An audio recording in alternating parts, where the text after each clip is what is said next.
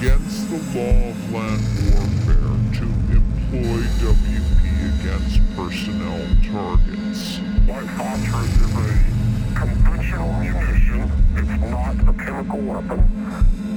An incendiary weapon such as white phosphorus would be against various conventions governing the use of weapons during war. You disagree?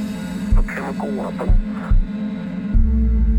White phosphorus is a conventional munition. It's not a chemical weapon. White phosphorus is a conventional munition. It's not a chemical weapon. White phosphorus is a conventional munition. It's not a chemical weapon. I know no cases where people were deliberately targeted by the use of weapons. However, it is an incendiary weapon and may be used against enemy governments. An incendiary weapon such as white phosphorus would be against the various conventions governing the use of weapons during war. You disagree? Cite the convention. The Chemical Weapons Convention. Okay. Does it list white phosphorus as a chemical? No, it doesn't, but it says that a chemical weapon can be any chemical which through its chemical action on life processes can cause death, temporary incapacitation, or permanent harm. We're talking white phosphorus is an incendiary weapon, not a chemical weapon. Can you confirm then that it was used as an offensive weapon against enemy troops during the siege of Fallujah?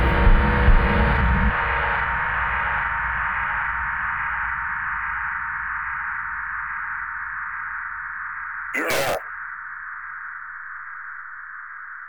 Use of weapons.